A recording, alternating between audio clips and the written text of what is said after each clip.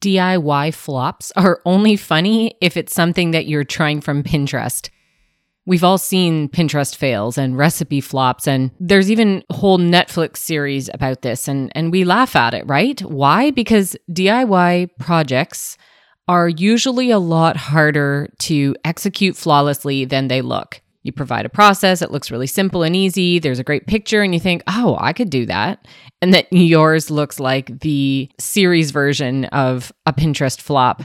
Well, the same goes for learning products. It's easy to scroll through Pinterest. You can be overly confident in your abilities. And it's just as easy to think, I have an idea for a learning product. There's lots of people making courses. I can totally do that. But the difference between a failed Pinterest tutorial and a flopped learning product is massive. If your DIY Pinterest project fails, you just have an entertaining story and you have some photos and something to laugh at. But if your DIY learning product flops, you have a product that doesn't help your learners, you've lost a ton of your time creating something, you've probably lost money in purchasing images or buying equipment or hiring people to support you with executing this project. And I see this as a really core problem with a lot of learning products in the market on the internet today.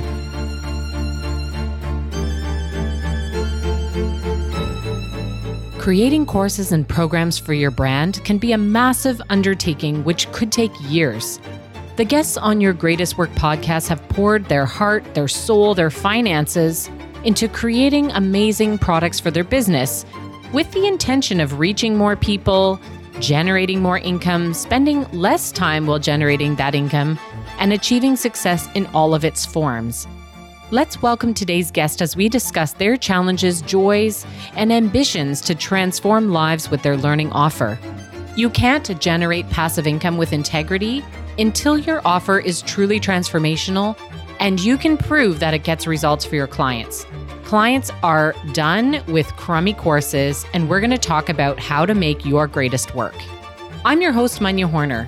Some traits which were formerly a negative in my life, such as attention to detail, out-of-the-box thinking, yearning to do things differently, and dreaming bigger than anyone around me, these used to be my shame, but now they're my greatest asset.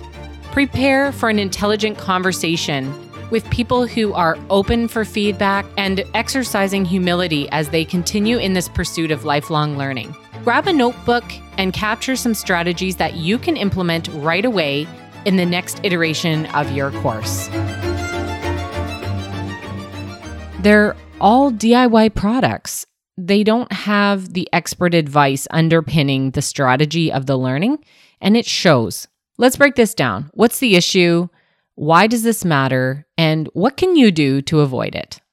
Before I dive too deep, let me just preface and stress that I'm not critical of all DIY learning products. I have my own course that teaches people how to create their own learning offer. I think you can do it, but I'm critical of the DIY learning products that aren't effective, that don't work for audiences, and that are undermining the reputation of you, the person creating the learning. And then this ripples out and starts to undermine the reputation of the entire market. Consumers start to become way more wary of what they're buying, and they're hesitant to buy your learning product because they've been burned before. And so they're a lot more hesitant. Let's just pause for a second and define what is a learning product. I'm using this term because learning products come in more shapes and sizes and in more varieties and in really creative packages and containers. And this is great. There are very valid reasons for the variety of forms of learning products and offers because everyone creates and should create a learning product with their own format that's based on the content they have in their own brain and their own experiences. And it should be created specially based on the context of your students' needs. So the delivery format should be different, and that's good. Typically, learning products can be defined as online digital courses, memberships or subscriptions, coaching programs, live training that's delivered by a coach or a consultant or a facilitator, executive training, corporate workshops, conferences, summits, etc. The list goes on. Basically, if you're creating something to teach people something, you're likely working on a learning product. So, how do you create a learning product? Is it really that hard? Definitions aside, the real core of learning products is their development process. And yes, it is a process. And yes, it is time consuming. And yes, it takes a lot of perseverance to continue through until you've finished a course. Trust me, I've made a lot of learning and it always is a push to the finish. And equally, it's a push to make sure that you're including a lot of rigor along the way. So I've developed the Boost method of learning design for this purpose.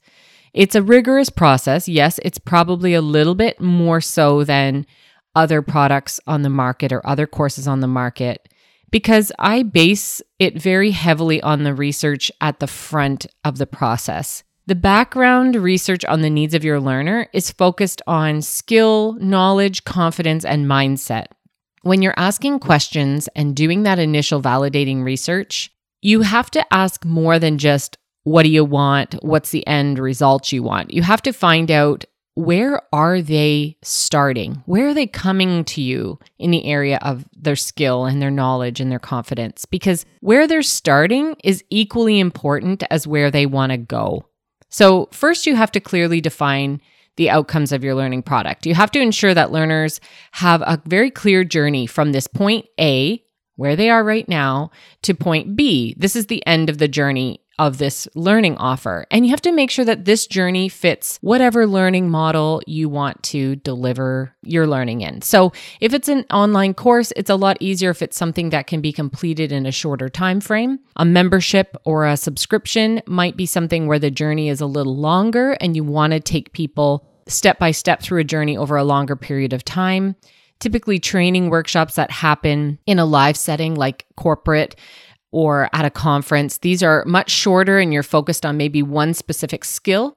You can think about how to sustain that learning after people have left with you to touch base and reinforce and make sure that it's continuing to work. But you have to have a very clear starting and ending. Here, let me give you an example. Just because everybody who's joining your program wants to have six-pack abs, that doesn't mean they're all starting at the same place. Some people may have never been to the gym or may have never planned out nutrition or have, are starting with a different body mass index or body type. Not everybody is going to get to the final destination in the same way at the same time. So you have to be very conscious of this. I actually spoke with somebody a couple of days ago and they said, well, why do I need to be conscious of where people are at the start coming in? They all want the same outcome. I'm like, yeah, but this was a technical training. I said, yes, but every person is going to have a different competence and confidence when it comes to working on this particular topic that they were. So you need to pre-qualify people better and assess them as they're coming into your program or into your course to make sure that you've got the right people coming in. So this background research that you do is really critical. So you have to recognize that not every learner has the same starting place, even though they may have the same desired outcome. So your learning can't be one size fits all for every person in your target market.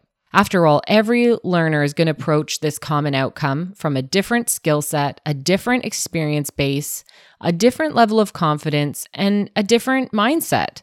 And of course, as you're doing all of this, you now have to think about creating a whole system around your learning that encourages accountability, helps to measure people's success, has moments of celebration, and maybe even gamification to keep your students motivated, enjoying the program and recognizing their progress. Because without these pieces, you're just not even sure, and you can't ensure the success of your product. You're not even sure if people have learned anything if there's no way to measure. Oh yes, so then also within this, your learning product should have adult learning principles embedded, and it should have appropriate learning activities to support this intended learning outcome. So if you're trying to develop a skill at a live facilitated workshop, what activities are you including in that workshop to get people practicing a skill, to get them trying, receiving feedback, recognizing if something's working or if it's not, and making improvements to continue to practice? You can't just lecture at somebody and expect them to develop a skill. It just won't work.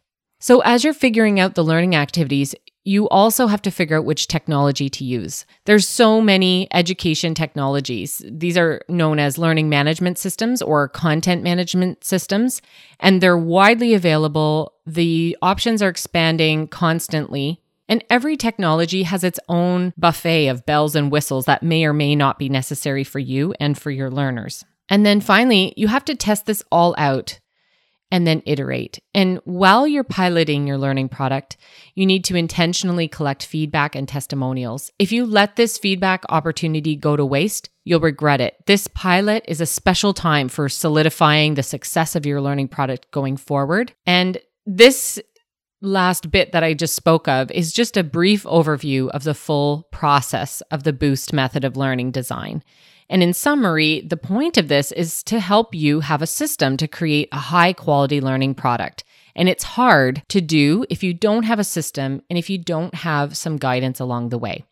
So why is hiring out your learning product design beneficial? If you design a learning product without a thorough method, you're just literally, it's like building a house without having any drawings or plans. It's confusing, you lack clarity, it ends up being scattered, and it takes way more time. And building a learning product, even with a clear plan, takes a ton of time. And however long you're thinking it may take you, you should probably double that at least. Because for every 1 hour of finished learning, you can expect to spend about 40 hours researching, designing, editing, revising, testing, and delivering.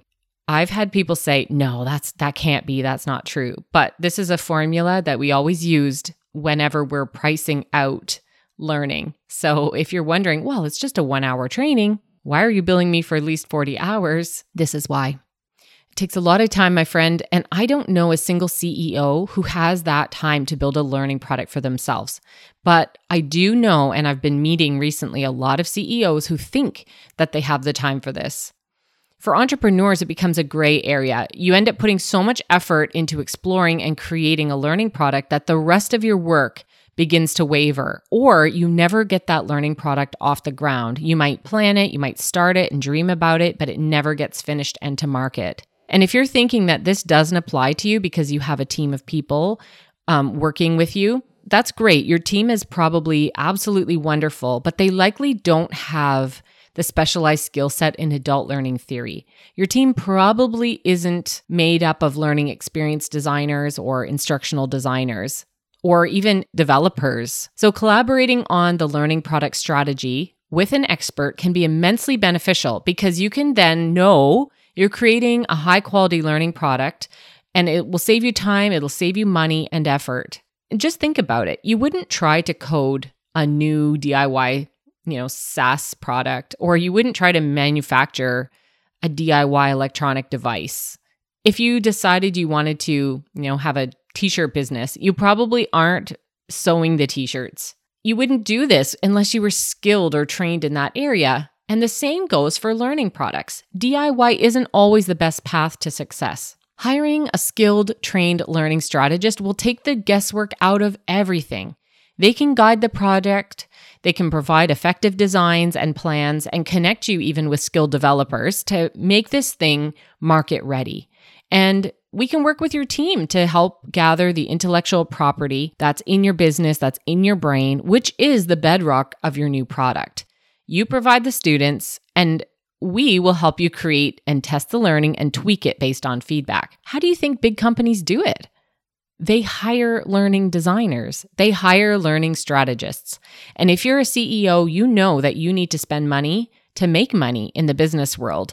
So if you're considering developing a learning product, it's time to consult with a learning specialist. And that's where Boost LD comes in. We would love to work with you and help you bring your idea to life in an effective and engaging way. Thank you for listening. Please share, leave a review on Apple Podcasts, and better yet, connect on social media. It can feel really isolating talking into this mic. It's tough for an extrovert like me. So please send me a message and let me know what you think of the show. I welcome feedback and ideas because I too am always learning from you.